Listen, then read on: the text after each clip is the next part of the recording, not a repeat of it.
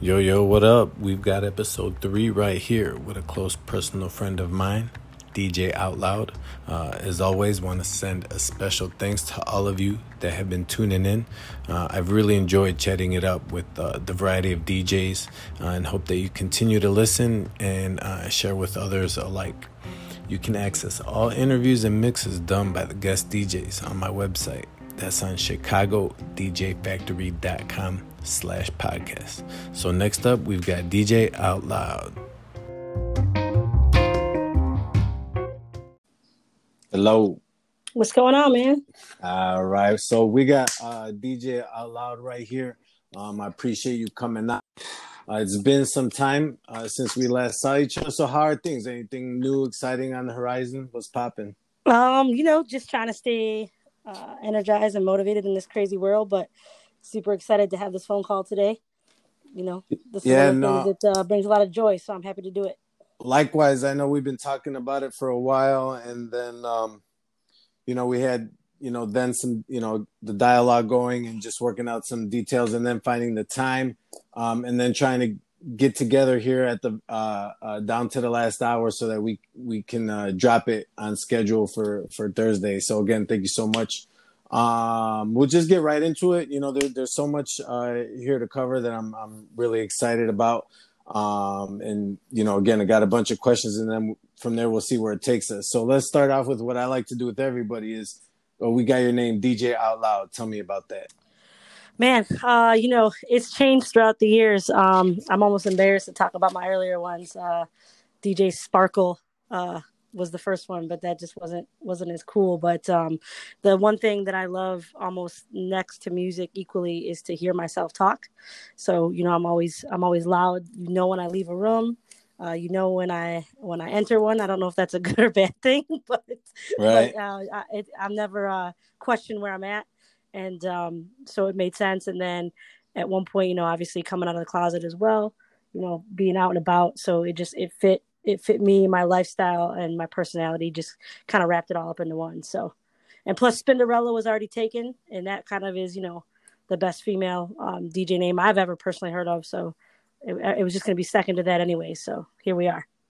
I always thought that was an interesting Spinderella. And it's kind of embarrassing because when I first heard that, I didn't even put it together like Cinderella, Spinderella. I was just like, that's strange. And then, when I found out, kind of what it meant, I just try to kind of play it off. But I had an identity crisis myself when I first started out with a couple DJ names. And it's interesting because a few of the other DJs I talked to went through a bunch of names. And it's probably something that a lot of DJs kind of go through or struggle in the very beginning.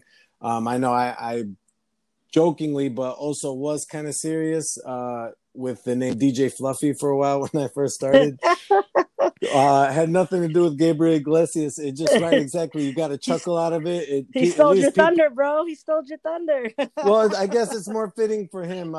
Definitely. It was just more so. I think I even wrote DJ Fluffy on a couple CDs that I made, but that was more just for me personally. I don't think I was playing those.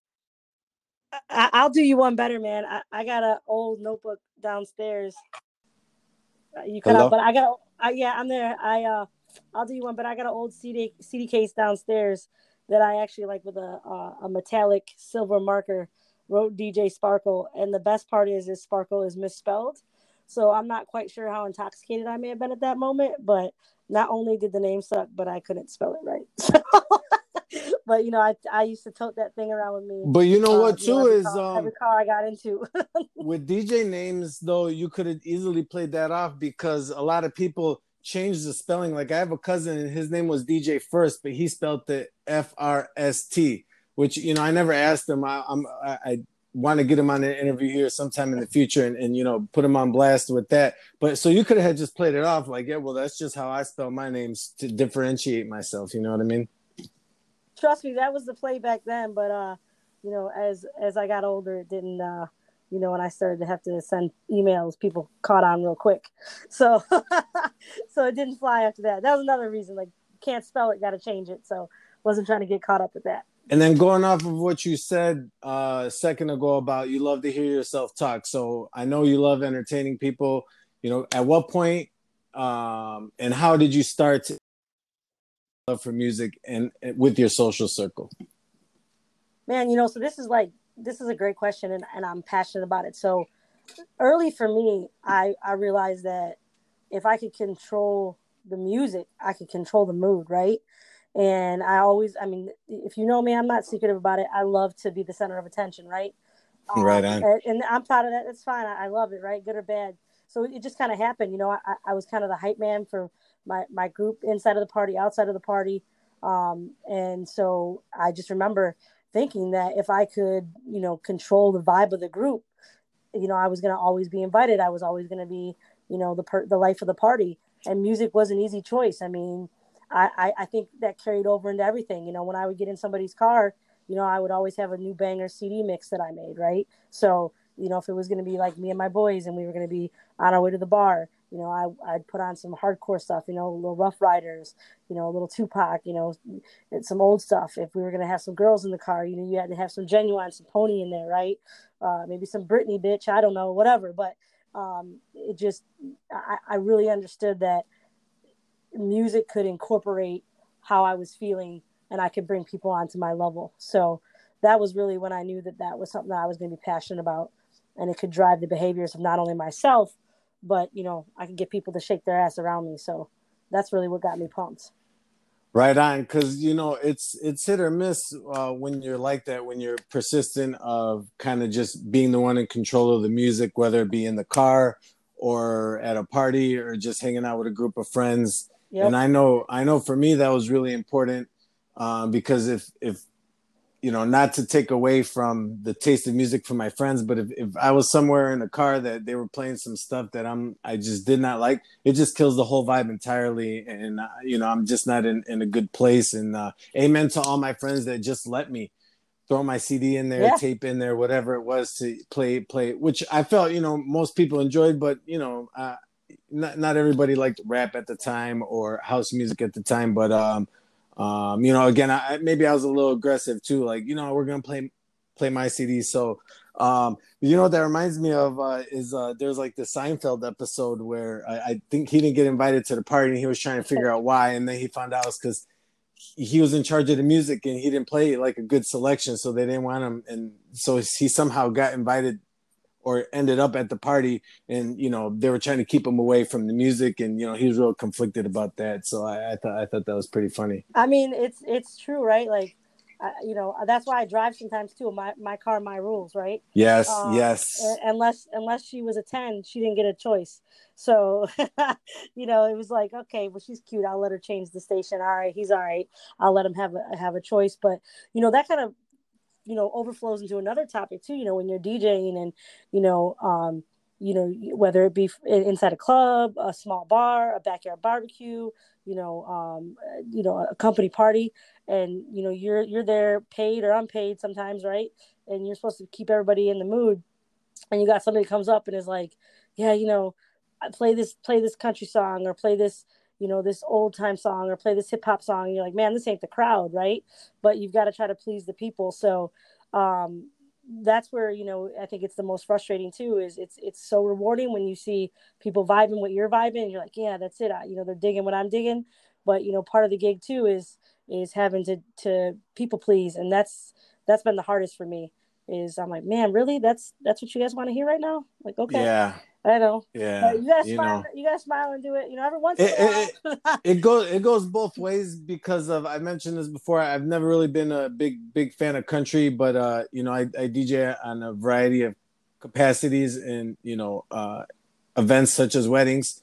They could be a couple that they're really geared towards country. Sure. And with them building their playlist, and at those times I wasn't very enthused about it, but when you're there playing the music and you have a packed dance floor and you actually listen to the lyrics, now I wouldn't go as far as saying that I'm a country fan, but I definitely dig a lot of it. And there are a couple artists that I enjoy listening to now, as a result. So it goes both ways. One of the cool things I love is whether you're mixing music, playing a mixtape or DJing, and someone comes up to you and was like, hey, what was that song, or who was that artist? and you're like, yeah, see, they were digging my vibe. It's always a good feeling. Yeah, it is. It's pretty gratifying.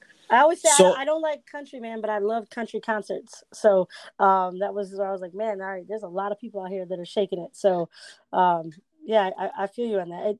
That's the other thing too. I think that's been rewarding is it did open my eyes to music that I wouldn't have always necessarily went to. Right, it pushed me outside of my comfort zone, and creating music, making music, composing, writing. Being able to hear those different genres kind of really gave me an even bigger respect for the music that I did like, and challenged me to even question the artists that I was into a little bit more, because I was seeing what other artists and other genres are doing. So, there's always the plus side to that as well. Okay.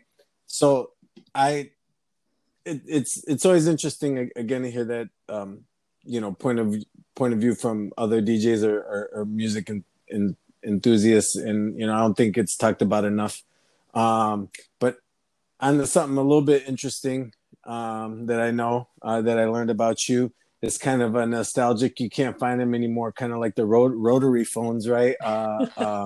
Tower Records. So you used to work at one? I did. So early on, it was one of my very first jobs, was at the record store. I couldn't afford records, so I needed a discount, or I needed to borrow them, for lack of better words. And man, another thing, my one manager, dude, this guy was like in love with Tom Petty, and that was all he would play. So I was like, please just let me not work with this one dude, because I love Tom Petty, great artist, but man, if I never have to hear any of his songs again, I'll be happy. R.I.P. But man, I'm done with that. But so when next time me and you hang out and I go scoop you up, you'll hear me bending the block, pounding some Tom Petty, some Refugees, some older stuff. I might have to jump out. She's a good girl. Not today. I got you though. I feel that way about Mambo number 5. So my gosh, no worries there. Yeah, so you can understand that. But that was another thing. I mean, working in a record store, and just seeing all types of people come in, and like people would ask for a record that you didn't know was out. I mean, the number one thing about being a DJ from an entertainment standpoint is to be educated, right? I mean, staying on top of music is difficult, especially if it's not, what you do 24/7, right? If you have other responsibilities as you grow and you mature in your life, maybe it takes you and other distractions take place. You get a family, maybe you can't, pay the bills just DJing. So you're forced to take other gigs, doing whatever, learning what's hip, what people are liking. So that was a great way for me to get an early education, to listen to free music where I couldn't afford to buy all the CDs. I mean, don't get me wrong. I fell for the first 10 for one penny, and I'm sure that hit my credit at some point in time. Hopefully that's cleared up. But we all fell for that scam. Remember that? It was like, oh man, I had like 17 different names. I was using like presidential candidates when I was like 13. Bill Clinton. And then Bill Clinton Molina.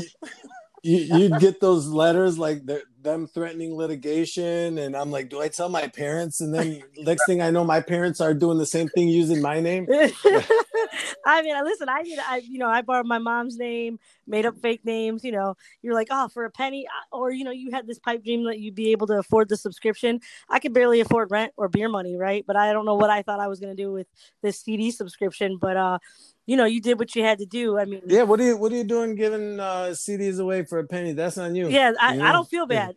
What kind of business model is that? It's the same way with Netflix. Like, early on when they would just let those, green cards, the green dot cards or whatever, and you could get them and people weren't returning them. I'm like, you guys are basically putting out these movies for free. I can't help you that somebody, grabbed it and burned it, and I got myself a copy. So that's how we would trade, or I would buy, I'd have 5 CDs and my boy would have a couple CDs, and we'd be like, all right, let's burn them. And we would share, Yeah. And that was, that was a big part, was like, all right, what are you listening to? What do you have? What do you like? And then, what are you mixing that with? So, and again, like I said, being back in that record store, it was, the nostalgia around it. There's something to the smell of a brand new vinyl when you open it up, also almost wanting to kill yourself, not understanding how to get this CD out of the package without breaking it or cracking it. That was a whole other skill set. Oh my gosh. The first couple of times I thought I was the only one, honestly. The first couple of times I think I didn't even own a CD. I saw I saw my uncle had like a stack of CDs, and I always had cassettes. CDs were kind of new at the time, and I'm like, what? I want to see what one looks like, and I couldn't open it. And when I went to open it, I like broke it, cracked it. That little hinge thing Yeah. came off, and I'm trying to like put it back, and it's not Just locking into place. So Just I the just kind of plastic buried it wrapper, behind. man. Just the plastic wrapper. I remember they got me too, where I bought in like a mail in. They're like, easy open your CDs, like because at the at the record store, you would when you would like have a demo CD, you would have like it was almost like a mail opener. You know what I mean? Like when you would open up mail like a Right. little knife, and even with those things, I would struggle, and or you would accidentally crack a case and be like, oh, this one's cracked, we can't sell that, and it was believable because you had to have it was literally like a superhuman power to be able to get the plastic off, not crack the case, and then open it. And, God forbid it was a double CD, right? That had two CDs in it. You were really, SOL. You were definitely breaking one of those. So, Dude, forget money about it. wasted, bro. Money wasted. That's a done deal. Hey, so one thing that you mentioned a particular word here that kind of struck me, that I like is education, and it's not necessarily, you said music education. Working at that record store, and that is spot on. So anybody who is aspiring to be a DJ, there's nothing wrong, when you have your type or taste of music and you kind of just stick with that. But really, if you want to broaden your horizon and just grow as a DJ, that's something I think is crucial. And I remember one of the first gigs I used to do gigs originally for free. I'd go around, hey, people are having a party, I'd be like, dude, do you need a DJ? Let And me they're just always play like, for you. Just please. They're like, I can't afford one. I'm like, bro, no, I got you. Yep. And then they're already looking at me weird because they're like, well, if you're doing it for free, what's the catch, right? And so you're like, I suck. obviously That's the catch. basically, and so I went. This guy, I said he'd pay me $100 to DJ his set. His daughter was turning 17. It was her birthday. And I was like, okay, run it $100. And it was all the way. See, I live out in, the Lombard area, and this was all the way in like far south, by like Toyota Center, Okay. right? And so I go out there and I set everything up, and I really never did a gig like that before where I was getting paid. So I was already kind of stressed out, and I just stuck with what I know. I threw on like some do or die. And this like 13-year-old birthday party, you're like, yeah, it was 17, but they were a Mexican family. So, dude, they were all just like looking at me. All these little teeny boppers looking at me weird. I started like getting super nervous. I was having kind of a panic attack, and she came down and brought me a stack of CDs, and it was just basically all these reggaeton. She's like, CDs. Pay some Aventura right now. So basically, yeah, that's what I did. I for like 4 hours, I played all her CDs. They were all, how it was in the basement, yep. right? The parents stayed, and all these kids are jacking on each other. It was hilarious. Kind of brought me back to memory lane, a little bit. But dudes are asking you to play that slow jam. My girl likes that. But you know what? No, what I'm getting at is that was like eye-opening moment for me, right? That's when I was like, wow, so embarrassed. But went off without a hitch. Kind of, the girl gave me her CDs, and as long as they had some big speakers pounding with a guy pretending like he knew what he was doing behind the table, it was good. But I was like, wow, I do not want to be caught like that again, off guard, and I wasn't even prepared for that. So that really taught me a lesson. It teaches you to ask questions, right? I mean, like now when you're a DJ, dude. like and you're trying to set up a party, like you have to ask them, like, what are you into, like what do you want your playlist to be like, what kind of vibe do you want, and whether you like it or not, you gotta sometimes you're gonna get to play some bangers that you like, and other times it's just let me upload these songs and make sure the BPM matches and that I got a smooth transition, and that's it, right? And you're good. So that's what she said.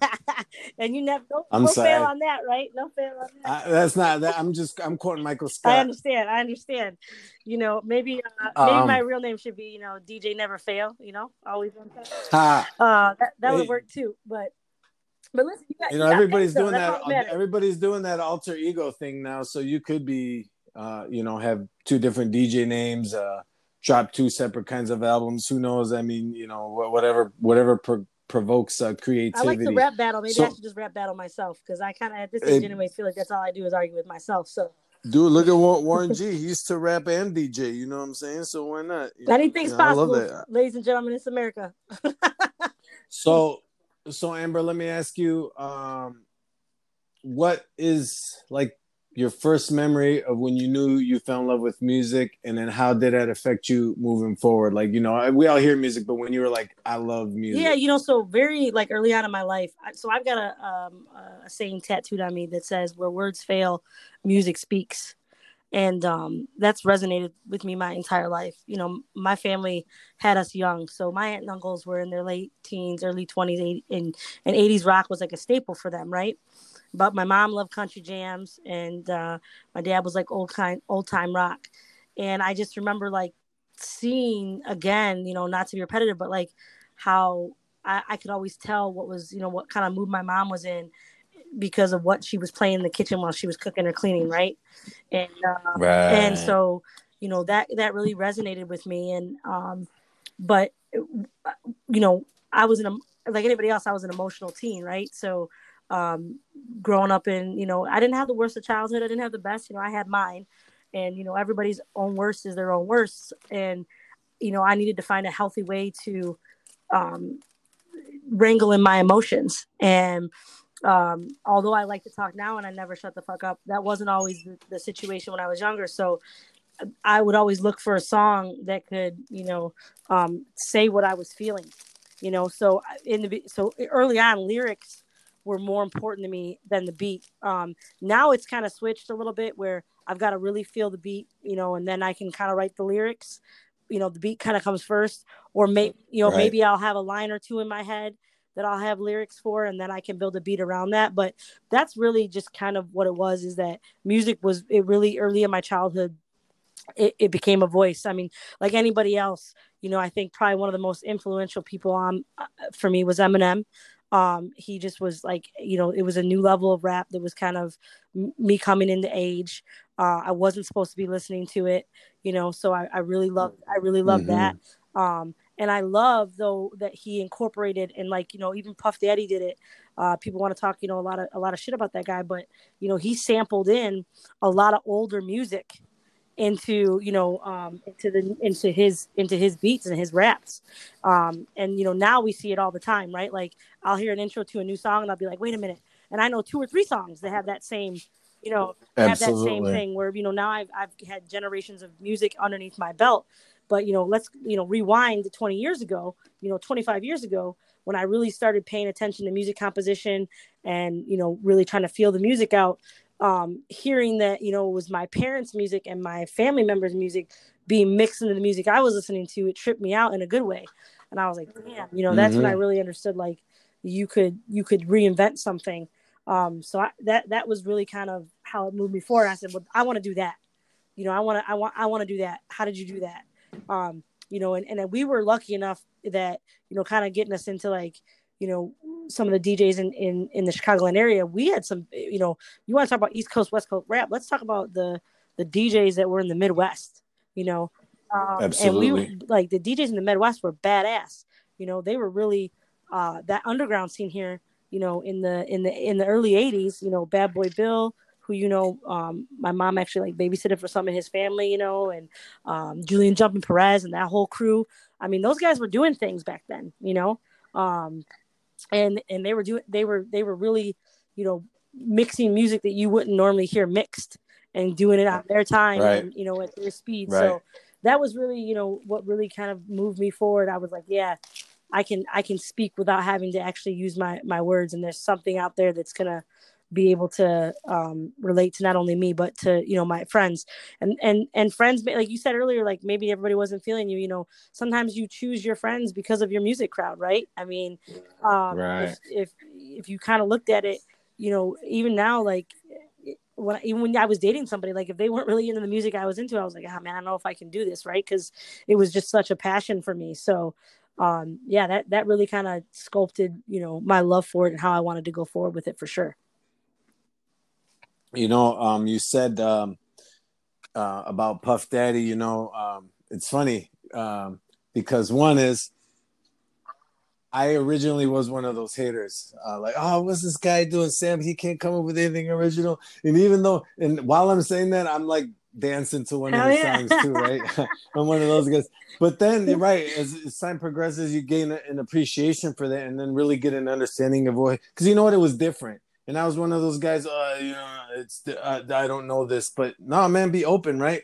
I think that's what just makes a great musician, DJ, getting anybody who's an enthusiast. And it's funny because with, again, those DJs you were talking about, Bad Boy Bill, June Jump Press. So I grew up at a very young age listening to house music all the time, religiously. And spend money on mixtapes so my parents then always would hear, and they'd always, all your music is doom doom doom doom, and that's all I played. So they would hear it inadvertently, and there would be times where my mom would come and be like, what they're saying there is sampled from an old song from whenever she listened, when she was my age. And I'm like what, that I didn't know that. And then here she was mentioning that, and because I didn't know that it was sampled, I liked it. But when I knew it was sampled, I was hating on it. But it was just funny that you had said that, and I was one of those haters. But that is awesome when you can do that sampling, especially when you get more into like house music. I mean, that stuff is crucial, especially when you can get the right sample, something that's kind of obscure but sounds good. And I mean, there's a lot of DJs who have still produce or have gone on to producing or still do both, and Bad Boy Bill's one of those dudes. And then you also said about sometimes you choose your friends according to music tastes, and or you drift apart in friendships, or there's always like the core there. But I mean, I have friends that were like really, really, really into metal, and we were cool, but like I couldn't vibe with you like that. But I mean, it literally chooses your, like, the way you dress, the way you act, and people don't understand. Like, music is the springboard for culture, for for genres far beyond just the music in itself, right? I mean, it creates lifestyles, it creates my goodness. And that's the thing. I think that when I say music speaks to me, and it doesn't need words. I mean, look at how many artists have sprung word into fashion and other things, but they use music as their platform, like. And when we talk about like those samples, like, we can't forget the original, right? Vanilla Ice, doom doom doom da da doom doom. Under pressure. I was a fan. Like that.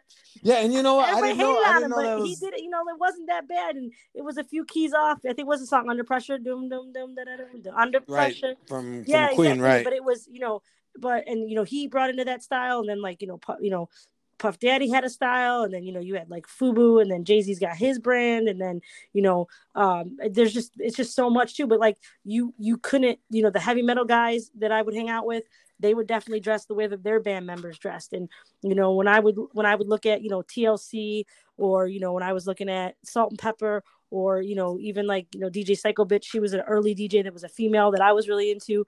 I would look at her style and be like, well, I want to vibe like that, So it was more than even just the music. It was how they presented themselves, what was cool out in the world. Oh, Run DMC's got those shell toes and those big chains. Like, that's what I want. I want. Oh man, I had a pair of shell toes. You know what I actually got right now, super throwback, I bought for myself last December, is I got a pair of British Knights, all white, with a quilted pattern, and I got thick white laces in them. See, thick laces was always a favorite of mine. Hey, listen, I've been on the market. Little plug here. If anybody knows where I can get some Reeboks pump ups, I'm not a big Reeboks fan, but I will take a pair of Reebok pump ups. Hey, I've looked them up. They're very expensive. I mean, because no one wants to use. A lot of them are used out there. Yeah. Even in pretty good condition. But I ain't trying to do all that. But you can get some new ones. But you're probably looking in like the $350 to like $550 range, work man. For food. So y'all want to trade for some Reebok pump ups? Let me know. Hit me up. So tell me, kind of just going along here with the conversation we're having now, is tell me a little bit like your first introduction or interaction with DJing. Again, like Bad Boy Bill, was a famous DJ around when I was a kid. My first like real introduction to being someplace. So, one of the things, by the way, June, happy Pride Month, y'all. So glad to be doing it in June, kicking this off with you. But when, in the city, you could get into gay clubs a lot easier than you could get into straight clubs underage. So I would have never known that. It was a safe haven, right? So as long as you kind of had an ID and you just, you kind of looked like you had a cool vibe, like you could get in. And my friend was doing an after-hour spot at a club called The Royal in Chicago. Her name was Beth. She was a great friend of mine. I think her name now is just Beth. She's out in Cali, but a little shout out to her. But I had just turned I was just turning 17. I was only 16, and she was like, "Yeah, come on in. You can assist me basically holding her records and just helping her switch out. Not even really touching the tables." And I got into this club and just here I am. We're on the stage, and people just love the DJ. And man, that was all it took was for one time for me to be at this club and just feel the energy from that crowd, right? And I mean, part of it was I wasn't supposed to be there, right? So there was the thrill of that on top of it. But man, I was hooked. And after that, it was like same thing with you. I was like, let me do your basement party for free. I worked. I was slinging insurance, like health and life insurance, at like 19, and the owners of my company own the Satisfied Frog in West Chicago. I know a couple of our local guys that have DJ'd there, and there was a bar right next door. It's called Avalanche, and they would let me do some stuff there. So I didn't care. Like I didn't care what it looked like. I didn't care what the scene was. It was just let me learn. But yeah, that was really it. And then those clubs downtown, I was just getting into them underage, but I was getting to see something that was well beyond my years, and it sucked me in. I mean, people dream of being a rock star, right? And it happens for so little people, but it's like a drug to be a DJ, right? When you have a good set and everyone is dancing and they want to karaoke and they're just, they don't leave the dance floor for 4 or 5 songs in a row, and you see them just fist pumping or just, beating the beat, as us Dagos like to call it. You know what I mean? And you're just like, it's just, the Jersey Shore. Listen, I am not ashamed to say all day long, baby. So DJ Pauly, that man's doing big things these days. But you cannot. You're addicted to it. And you didn't care. If it, like you said, you did it for $100 and you were nervous, right? And it was more so a learning experience, right? Yeah. And sometimes you did it for free. So that was just really good to just see that people, and listen, you could be ugly too. Let me just throw this out there. For all you people that are 5s and 6s, learn how to DJ. You gain a few points, okay? You can wow. You can get some really good looking ass by just learning how to play some music. Yeah, I've seen it though. I've seen it. 5s walk out with 10s because they were a good DJ, and I'm like, we're walking out, and I'm like, that must be the I'm DJ. Like, that dude their chick is definitely DJing for sure, because there's no way that 5's walking out with that 10. And I could tell because he's got headphone hair, so I was like, "Yo, that's it." That's or it. One side of the hat's bent up because he's got the headphones on, or she's got the headphones on, right? Mm-hmm. But I mean, yeah, that was the other thing. Like, listen, happily married now, but let me tell you, it is a free pass to ass if you are a DJ, and even an ugly one at that. People love you because they want you to play their song, and it's cool to know the DJ. So, kids, if you're a 5, work hard, study music, you will get ass. I promise you, it will come. So that's my public announcement for.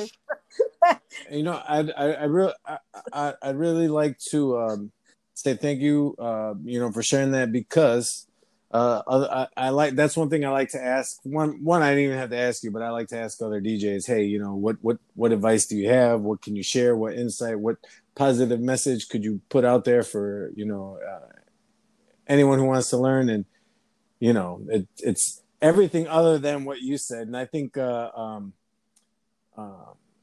that's a better incentive, right? When you can get a hookup for the night, being a 5 or a 6. It's also good to be friends with the DJ. Listen, all joking aside too, people have respect for you. You walk in and you're not like this. You're not the bartender. You're not the waitress. You're the one that's like the entertainment. You know what I mean? Like, people they're paying a cover sometimes to come in and see you. So there's a level of I don't have the right word for it, but like, you're a star for a little bit. You get to escape whatever your other situation may be. And listen, it's hard to DJ. I know there's a lot of misconceptions out there these days that if you're not on some old belt driven or direct drive turntables, and that you're on the electronic version now, that you're not a real DJ. Man, squash that right now, because I'll tell you, one of the hardest things to do right now is to keep up with the technology. If you're not learning and trying to be plugged every single day, I've got one buddy that I call all the time. And I'm like, dude, why is this not working? Like, what's going on? Like, I started out on Acid Pro, which, you know, kicked off in 1998 just with like one little small keyboard making samples, you know, and now you've got so many different things out there, you know, that different programs that, you know, people can use. And so it takes some brains, you know what I mean? And to sit down and have the patience to do that and to be able to mix. So it's a lot more than just hitting some buttons. So, you know, I've got a lot of respect, and I think people, you know, are starting to learn that it's an art form. It truly is. It really is. So that's another thing. If you can learn it, man, you get a lot of respect from a lot of people that are in the bar. You're always going to have your naysayers. And I'm like, yeah, go ahead, dude. Come up here. Try it. Show me what you can do. You figure it out. It truly is. It truly is an art form. And that's something that I think is important, especially, again, going back to younger or just aspiring DJs, or just a DJ who maybe he's been doing it for a while and feels stuck because, you know, he feels that there's these barriers in terms of, oh, I'm not on vinyl, or, you know, they say if you don't use Serato. And you know what? One is it absolutely is an art form, because, you know, whatever you're using, whether it's vinyl, controllers, CDJs, it's basically a blank canvas, because you can have the same tools in two different people, and it's the sound's gonna come out way different. Whether it be music selection, the way they're blended, even the use of sound effects. Now, sometimes that's one thing. You know, there are DJs that are super sound effect heavy. It's like, dude, this isn't a Halloween tape. Yeah. You know, I get it. I get it. There's times where that's necessary. I'm not knocking it, but I'm just saying, when every transition or few minutes you're just using weird, you know, but teach their own. But again, some can use all that and make it sound good. So that goes to my next point is, you know, the end product, whatever's coming out. If it sounds good, man, and people are dancing and everybody's happy and you're having fun and more so feeling fulfilled and satisfied, dude, why not? I mean, I've seen people DJ with, you know, very little. One guy interviewed only had one turntable for a while, so he had a mixer and like one turntable, and he somehow figured it out. Which, when he did get something with all the bells and whistles, I mean, it was a walk in the park. But, you know, kind of having limited resources kind of helps you get better. You know, working with very little at first. So I you know, that is so true. I mean, and the technology makes it easier. Why, if I'm gonna do a gig, I can fit, you know, 10, 12, 20 songs on an external hard drive, or what? Or am I going to carry, you know, all these crates of records or even books of CDs? Listen, I mean, it was really, a workout. Like, you know, if someone said, you know, did you work out today? You're like, yeah, I carried my coffins, my 15 crates, you know, this and that and whatever else. And, you know, the biggest thing that I have to say to naysayers is, well, what did you create today? You know what I mean? Like, what did you do to use your left side of your brain? You know, what kind of music did you make? What did you put yourself out there? What did you do? And the answer is normally nothing. So let me ask you this. Do you remember I did a wedding a couple years back for one of your family members? And remember I threw my back out while I was setting up? I think it was my cousin. It was in downtown St. Charles. Yeah. St. Charles. Yeah, man. And I had not only did I have to finish. It was raining. Remember, we were rushing your equipment and then had the DJ and then take it all home and then, you know, unload it from my car. It was actually, you know what, Amber, I took like 3 days off of work and went to see a doctor after that. It was bad. I usually bring a helper. I think I was supposed to be your helper, but we know when Amber gets a little tipsy. I helped on the mic, meaning that I was self-serving and, you know, did the intros and stuff. And I don't know how much I helped you with the reloading, but yeah, I remember that. That was crazy. It was like, and they only gave us like 20 minutes to set up too. Remember, it was like we had to rush, get it done, and bring it up the back of those stairs. Yeah, the things you do for, you know, friends and family. So it was a challenge. And I mean, you know, it's different when you're in a club or a bar where you have a residency, because most of the time everything's already there and you just show up. But, you know, for those mobile DJs, man, I really appreciate all the hard work, because man, it's tough, man. You know, if you're doing an event, you gotta load your car. Make sure you got extra cables. God forbid something's not working, you get it set up. Oh yeah, I've had twice I've had to turn around halfway to an event because I knew I forgot to grab a cable, or I had to go to closest Best Buy to get something and pay, you know, cost you, right? You're like, a ton of money. Gig for an extra cable. So so talking about kind of mishaps like that, what has been like the most challenging aspect of DJ for you, either that you overcome or something that you're still to this day trying to just, learn how to do I mean, I think or the deal most with? challenging thing for me is to stay up on all of the music, and then again, Mm-hmm. and that's really it, Same. right? So I find myself wanting to go back to my comfort zone. It's like anything else, I'm like, man, I want to do what makes me feel good. So I'll get in a mood and I'm like, oh, I love playing this one. I love the mix on this. I love how the bass drops on this. And I will not spend as much time researching new music, just because life has gotten in the way. So I think that's been the most challenging is, no one wants to be, when someone asks you to like mix in a song, or they want you to play a song, and you don't know that song well enough to know, like, well, how am I going to transition that with actually just, Right. a complete fade Mm-hmm. out, and then, fade to nothing, and then a quick intro, right? Like, and being Johnny on the spot with it, when I would say when I worked less hours, and when I didn't have another career, I would just sit and listen to music for 3-4 hours a day. I would be in the radio, and I would just stay in the car sometimes, and whoever I was with at the time would be like, "You've been out there for an hour, what have you been doing?" I'm like, "I was just listening to music," because I would hear something, or I would listen to other, a lot of people have gotten away from it because now they use their own their iPad or their own mix, through these stations. But if you Right. remember, like, you used to like have, like, on Fridays and Saturday nights on your drive home, you would have a DJ. Yeah, you would have a DJ that All was doing a day. set, right? So I would not necessarily want to steal what they were doing, but I'd be like, okay, that's cool. I can borrow that, or I can use that to fill this. So the most challenging thing for me is I don't have that same amount of time anymore, to be able to do that. And it also seems like every time I'm coming out, every time you replace your gear, it's like a computer these days. A year later, your stuff is like, it's like, okay, that's Yep. not even it anymore. Um, it's not It's compatible, not so compatible. I had to. It's only in That's it, Ukraine does and it the still work. 100%, I can sell it overseas, and they're like, yeah, buddy, I love it. I'll come get it. But like, that's the thing. Like, I mean, just recently I had to upgrade my speakers, and it's not cheap. It's like, by the time you're done, it's like $1,500, $2,000 for a new set of speakers, because now, the interface that I'm using, and the Apple computer that I upgraded to, it's just too much for the old school speakers that I have. And you want to kind of keep Yeah. that nostalgia look. But listen, those blown speakers, boy, I put those in the alley and in the shy. Those things didn't last 5 minutes. I literally, by the time the garage door was down, somebody already scooped them up. Oh, dude, yeah, man. Scavengers. The But yeah, scavengers, the scavengers. I remember those they're the Friday and best. They're Saturday the night best. mixes. For a while, even when there was dial up, so it's not like you could just stream stuff online, or the smartphones Yeah. were as advanced as they were. And yeah, you'd stay up, or even going out. And they're like, dude, you're 30 minutes late. I was like, no, I got here 30 minutes ago, but dude, DJ Hundred was hitting. I percent, didn't want to like get out the car. 100%. Like, I would like get off the phone. People would be like, "Oh, bad connection," just because I'd be like, "Oh, I want to hear this song," and like, and so that's, I Right. mean, I think that's just been the hardest thing is. And then staying current too, it, like you said, it is time consuming. You get caught up in life. And I was doing party not too long ago, and somebody asked for me to play somebody, and I was like, who's that? And it was the one of the NBA young boys. There's like 3 or 4 different NBA guys. Never broke again.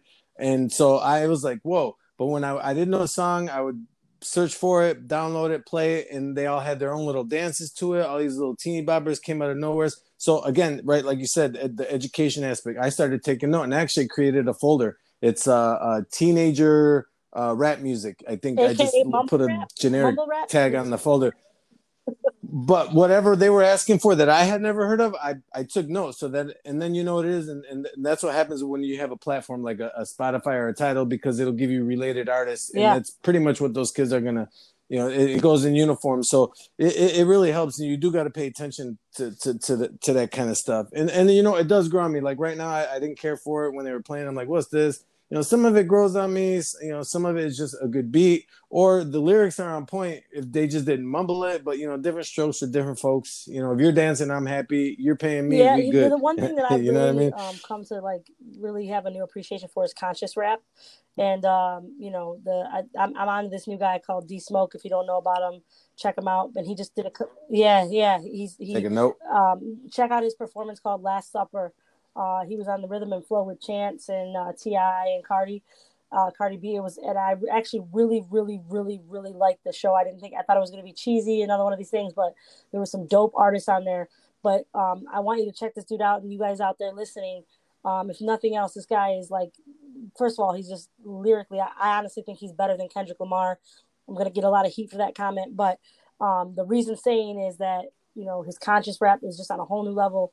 But he writes, he plays like 5 instruments, produces, and it was great, and I love him. But then I heard something recently that he just did a collab with Snoop Dogg, and you could barely hear it because it was just too much going on in the background. And I was like, the lyrics were okay, but I was like, man, you ruined it, So you hear that too. I think, I don't know about you, but when I hear music, I'm a lot more critical. Like, I'll listen to a song 10 times in a row, and it'll be a different experience for me 10 times because I'm like, all right, I want to find the snare. Let me hear the snare. I want to hear the hi-hat. Let me hear the hi-hat. Okay, I want to hear the bass. Let me hear the bass.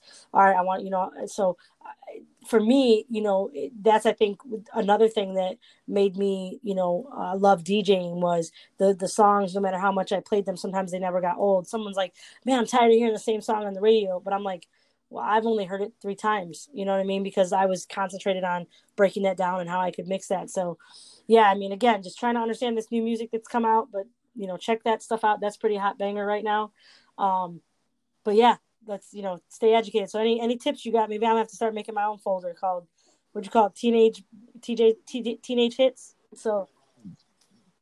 Yeah, like teenage rap music or something to 2019. It was like last summer when I did that. But yeah, even the I am Latino, and I play a variety of music, and I love all music, especially reggaeton, bachata, even cumbia, all that stuff. But what I don't know at all is like that norteño, duranguense, banda, and I've had a couple. I stay away from those gigs. Yeah, not, and it's only because I don't know that music. So that's the other thing that I tell people is, I'm not to sound, conceited or bougie, but the main thing is that if I know I'm gonna do you a disservice, I'm not gonna take on a gig. I would refer you to somebody. Maybe I got a variety of buddies that I could refer you to, but I would do a disservice. And also sometimes if it's not going to be fun, if I know I'm not going to absolutely enjoy myself, I mean, I do need to make money, and sometimes there are compromises that you make, but somebody will ask, and I know it's not a good vibe. I'm talking to him about a booking, and I just know it's going to be like hell. Yeah. Oh, I'm booked that day. I'm sorry. Boom. Christ, but it's true. You just that's the worst is when and I've seen good DJs in just the wrong environment, and it's just the crash and burn. Artists, I think if you enjoy what you're doing, to kind of put a bow on things, if you are passionate and you are enjoying it, you're gonna just put out a better product. Maybe you could tell from my picture that you posted, but I'm tatted up a lot. I've probably got 60 plus hours, 70 hours almost tatted on my body, and and I had to come. I mean, and some of them were mistakes, and they're nicely covered up now. But if it's the same thing with tattoo artists, if they're not going to enjoy the piece that they're working on, doing it, like sometimes they just have to do it because they got to keep the lights on, right? But if you can find an artist that's really into the dope piece of work that he's going to do on your body, it's just going to turn out, a way better product. And the same thing is for people that paint or draw or whatever your art is, if you like that. So I get it. Sometimes you got to keep the lights on. And you got to do that, but there's nothing wrong with just saying, you got to cop out to say I'm already, booked. That's great. But if you can, politely just say, hey, listen, I want you to have the best experience. I'm so much more respectful of that than somebody just giving me a subpar product. Because, again, especially music, man, it's important. That's why the DJ is always one of the very most important things in a wedding, because it sets the tone to that mood. And a wedding is all about your feelings, right? You're in your feelings. You're in the moment. You want to remember it. People always remember if it was a shitty DJ or with shitty food or if they had to pay for the bar, right? So, but yeah. So yeah, I mean, you better believe it. Love what you do, and you're always going to put out a really good product. So tell me about Acid Pro, because you mentioned that, and I'm like, I heard of it. I don't know, and I should say I'm embarrassed, I like to call myself a seasoned DJ and not really know much about it. So this is also part of that education listen, part. That so came out in like 98. My boy Hector Guerrero was working at we'll just call it at a supply store for I want to bust him out for equipment and all that type of stuff. And he hooked it up. He was running the show, so he was like my sole provider. And he was like, "Hey, I got this, this free license. You can use it, whatever. Have fun with it." And it basically would allow you to just like, it was a really, I don't say dumbed down version because a lot of good music was created on it, but it was, it worked right into my PC. At the time I had like a Sony computer. At that time, Sony was like the best competitor for like Apple, right? As far as like a PC went. And so it was like, I had that, and he hooked me up with like, I didn't even have, I did have, they were Geminis, but I had this like little MIDI board that he hooked me up with, right? And it downloaded, like I only had like 1,000 sounds in it, different sounds, right? So I was definitely overplaying the the police sirens and the wah wah wah, and the DJ Sparkles in the house, so you could preload it. But what it did was it was a program that like would let you, you literally would layer it down. You would just, be like, it would be like 1/4, 4/16. Like you would set your, it had a metronome, and you would set your, however you wanted it to be. And then, you would just be like, okay, I'm just going to do the drums. Doof, doof, doof, doof, doof, doof. And then I'm adding the hi-hat. Okay. And you would just layer it on. So, it taught me a lot about rhythms and about, beats per minute, right? And that was really, it was something that I could learn quick, and I could just get on and, make a couple beats. And then, I would just have, because me and my friends, you've known me a long time. You get a little bit of drink in me, we start to party a little bit. And next thing you know, I'm the girl version. I'm a white M&M, right? So, but and that's what really started it too, was, Acid Pro allowed me to just have the beats with no lyrics. I didn't want to mix music. I wanted to mix just beats. I wanted to make just beats. Some of the early people that I loved was, I loved Alice DJ and Cascada and all them, but I wanted stuff that just had, something that I could make a rap beat to, something that I could just flow. More my own production. More your own production. It was simple enough that I could just plug and play. So yeah, but that was like that was literally, I think, like 98 that stuff came out. And then obviously, now take your pick. You've got so many different programs to choose from. Hell, it was. I think Apple's GarageBand is probably just as equal to what Acid Pro was, but it was free, bro. It was the best price out there. It was. Yeah, actually, I'm pretty impressed with GarageBand. I mean, it's proprietary, and you obviously have to have an Apple product to use it, which is, I've talked to a few people who've actually made the switch just for GarageBand, just to give an idea on really how well it works. I've messed with it a little bit on like an iPad, just kind of for fun. I've never used it in anything that I've I used. think it gives people a good intro, like that. Anything like any of these little beat pads too. Like you can download little like drum pads and stuff now for apps. And I think what it did was it took a lot of people that were intimidated, or didn't have the money, like you want to go get set up like a real setup. Like, if you come to my house and look at my studio, I mean, it's thousands upon thousands and thousands of dollars a year. Right. And not everybody has that type of money, right? Especially for something that they don't know they're going to be good at, or they're going to like, or that they just want to spend on a hobby. And Apple's brilliant, man. Obviously we know why certain, artists have plugged up with them, is they really made it accessible to what I would just say the average Joe that's like, man, let me try to get into this. Right. And that's cool. That's cool. I don't care even if it's a shitty beat and it sounds like crap. I'm like, you did something, you tried. So they nailed it. Just like everything else, they made it user friendly. And, my niece can get on there and, at 10 years old, and she can make a little track that her and her friends can, sing along to, and, make fun of me and tell me how I'm old and I suck, and that's okay. But at least she's making music. So that's all that matters. That absolutely right. So now, as we kind of wind things down here, one of the things that I didn't have a chance to do, with other DJs that I interviewed, we obviously stick to the topic, subject matter of DJing and music. But it's just kind of getting to know a more personal aspect of the DJ. I talked, a little bit earlier about that, how, we all have some weird, quirky things, or just things that are interest that, you learn something that you like, and you're like, whoa, that wouldn't fit the personality of a DJ, but what really does. So one of the questions I had asked you was, what was your favorite food? You said It's Italian, Italian. There's no or I. homemade Okay, sandwich. bro. Come on now. Don't offend my people. Come on. I have this. I have this argument all the time. I'm like, well, what letter does it start Yeah, with? well, I'm about to I. bust your ass out. Okay, listen, just say it right. Say it right. There you go. I'll go out of my way and say Italian food. But Oh, what's your favorite dish, or is lasagna, it man. does it not My matter as Nana, long as man. it's good? No one could touch it. Her gravy was the best. Listen, this is a quick Like funny story for Garfield. you. Like when I first started dating my wife, now, we first started dating around the holidays, and she called me, and she was on her way home to go up to North Wisconsin, and she was talking to me, and I was cooking. I was making our Thanksgiving feast, and she was like, "Oh, what are you making?" I was like, "Oh, I got to put the lasagna in the oven. I'm really excited." And she was like, "What?" And I was like, "What do you mean? What, the lasagna? You know?" And she was like, "Wait, what about the turkey?" I was like, "What about the turkey? It's the lasagna." And so, like in my family, the Italians, lasagna is the main course. You got a ham and a little bit of turkey, but the lasagna is where it's at. That's multiple pans, and if you're not on your nona, that's when you're having a real Italian Thanksgiving. So she thought I was really weird, and then like the next year, like I sent her home.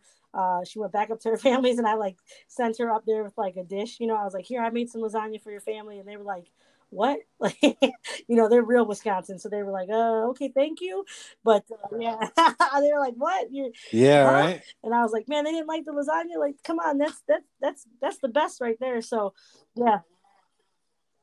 And you know what too? It's with something like this, nothing that you whip up. The It's art like form. part of your soul goes into those the art form of those home cooked meals. You know what I'm saying? So, and I mean, it's kind of cliche, but there's It is. It is. It's a secret. TLC in It's the that. secret. You know? Secret recipe. Takes 2 days to make. Some people call it sauce, but real Italians, I say we call it gravy. But yeah, it's mwah, as they Oh would say. man, Don't be a skew. I'm on this. I'm on this big sausage and pepper kick, man, for a minute now. And there's a place here in Bloomingdale called Capone's.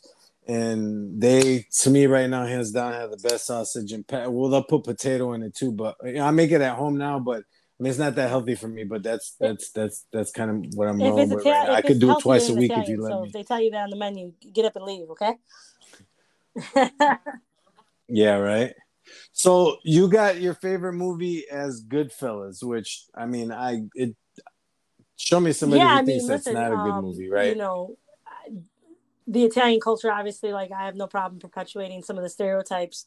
I mean, that was a hard one because I guess the reason I picked that one is no matter where I've been in my life, like if that's on, I'm watching it. You know what I mean?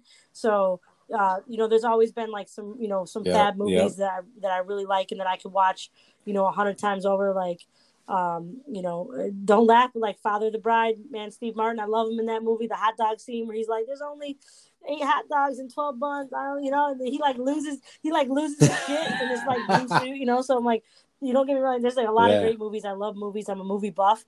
But it's one where I'm just like, he's tweaking out in that movie so often too. So, but yeah, that for me. That's like tried and true. Hands down. You put that on, I'm watching it every single time.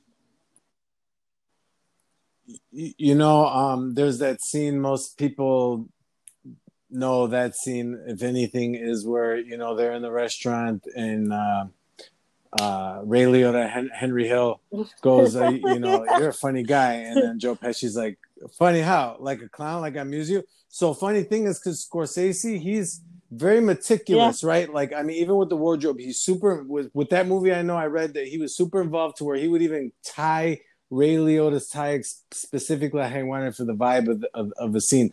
So Pesci apparently, like, on the side, mentioned to him that when he was a kid, he was actually working in a restaurant, and there was a mobster that would frequent there, and he said something like, "Hey, you're funny," and that mobster gave him I'm a not a look fucking like, "I'm clown. not very amused with that comment," and so.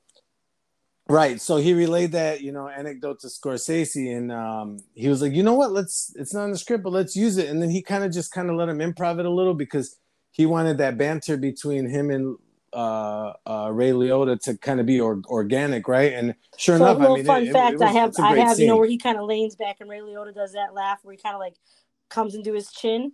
I've been told that I laugh like that, Yeah. and that I have that look about me. So it's kind of a running joke with a few people, and I got it printed out, and I wear it to bowling night sometimes. And I did bowl my best game. I bowled a 258 in Ha. that shirt. So thank you, Ray Liotta. Wow. I was no one's clown that night. Congratulations. Okay, I was king of the hill. So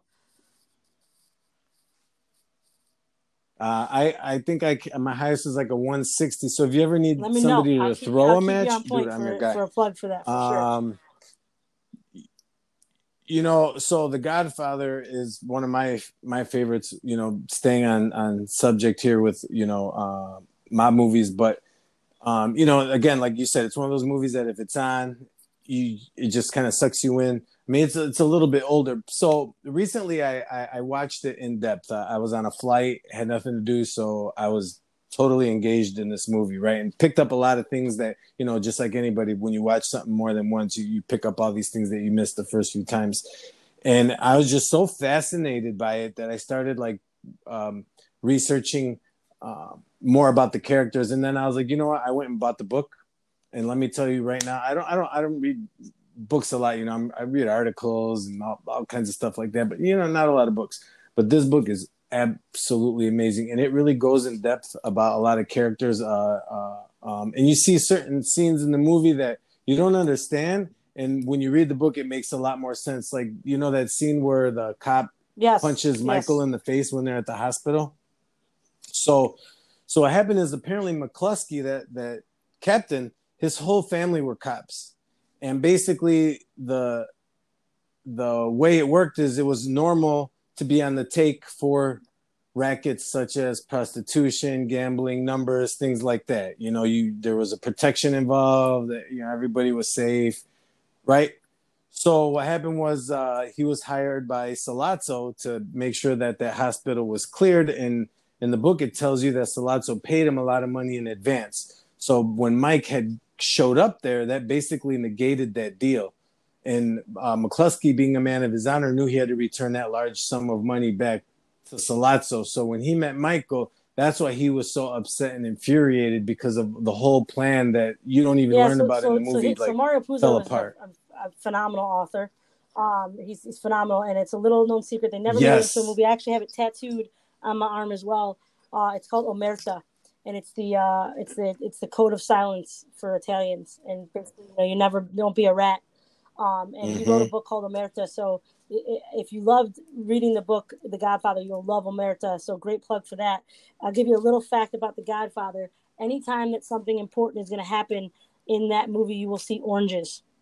And I just recently got back this past year. I was in Italy. I got to go to Sicily to see where my family's from, and the streets are lined with orange trees.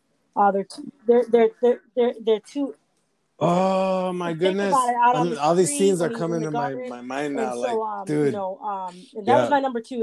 It was a toss up, but so he does a great job. Scorsese does. You know, he did a lot of research when he went to Sicily to kind of see how it was. But these oranges, I almost got my ass whooped in Sicily, because I basically was like, "Babe, take a picture of me holding this orange," because you know that was awesome, right? I'm a dork. So I picked up this orange off the ground, not off the tree, mind you, off the ground. I picked up this fucking orange.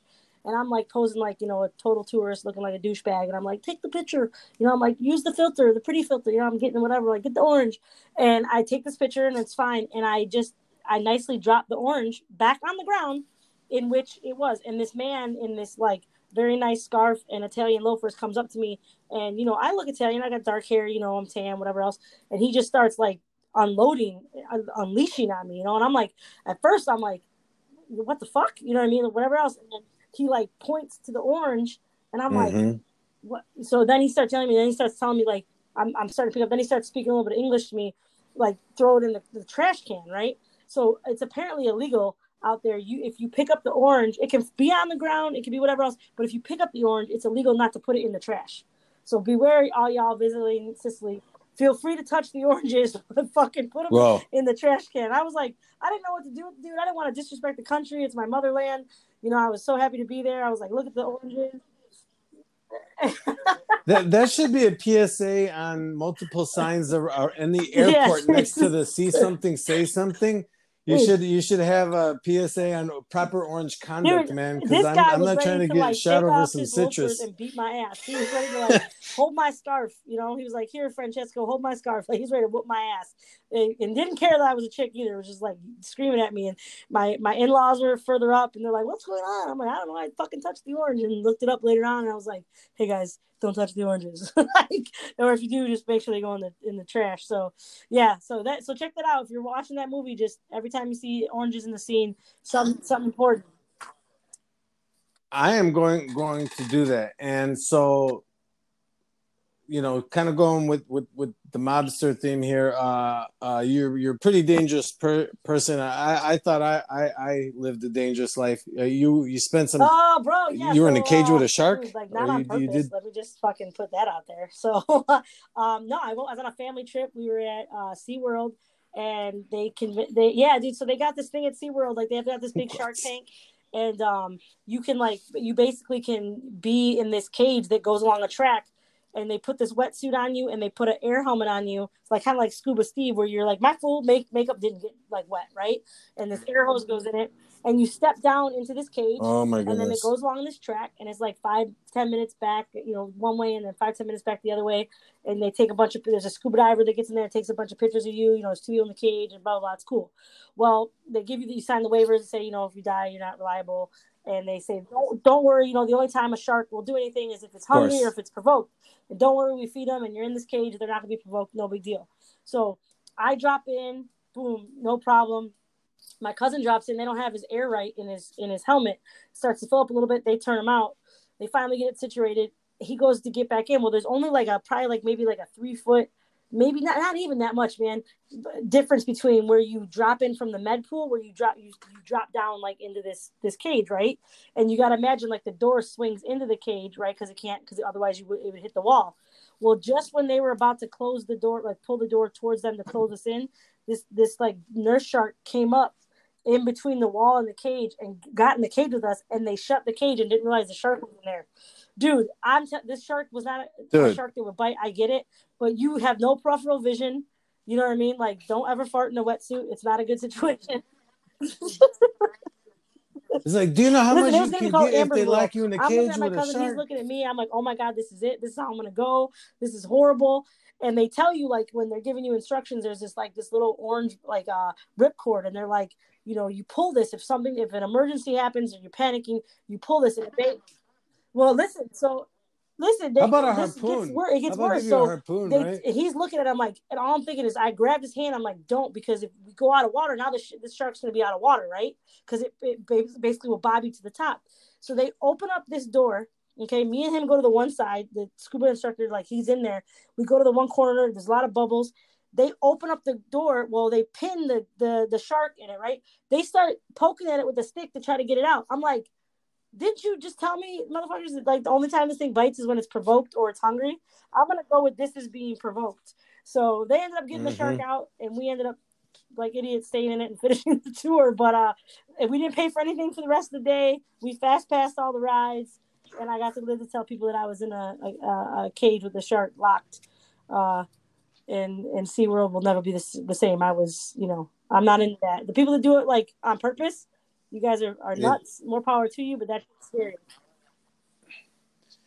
Yeah, I'm no sharks, no swimming with sharks, and don't do space. Yeah, no. What was that movie with Sandra Bullock? Right? Was it Gravity? Cool. Yeah, dude, I'm good. Yeah, I was born on land. That's where I'll perish. Like, you know what I'm saying? I was like, nope. Woo! I took my daughters. Yeah, we were all a little shook that evening. You know what I mean? I got you. Yeah, don't worry about it. I'm just gonna be out here for a minute. Don't worry about Dad crying. It's okay. So, I really appreciate that.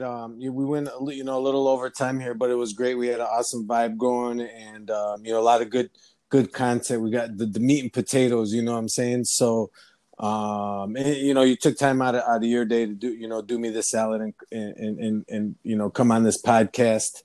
And so just again, thanks from the bottom of my heart. I want you to be safe out there. I mean, same thing. You want me to be safe. So, I just really appreciate it. I mean, anything you'd like to say or notate in closing? To kind of get some normal. This has obviously been, I vibe with you. You're one of my oldest friends. I've known you forever.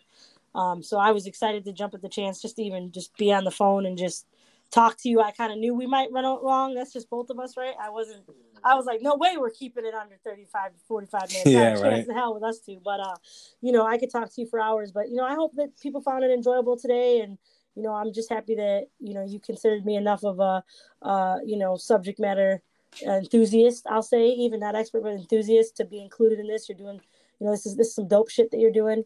I'm looking forward to seeing what you're going to continue to do with it. I'm happy to be a part of it early on. And I know that when you put your mind to something, dude, you're going to fucking kill it. So, all the best wishes to you, man. I got nothing but love and respect for you all the way. All right. So there you have it. Wise words from DJ Out Loud. You have yourself all right, later, everybody. A good night, man. Be safe out there, and we'll talk to you soon.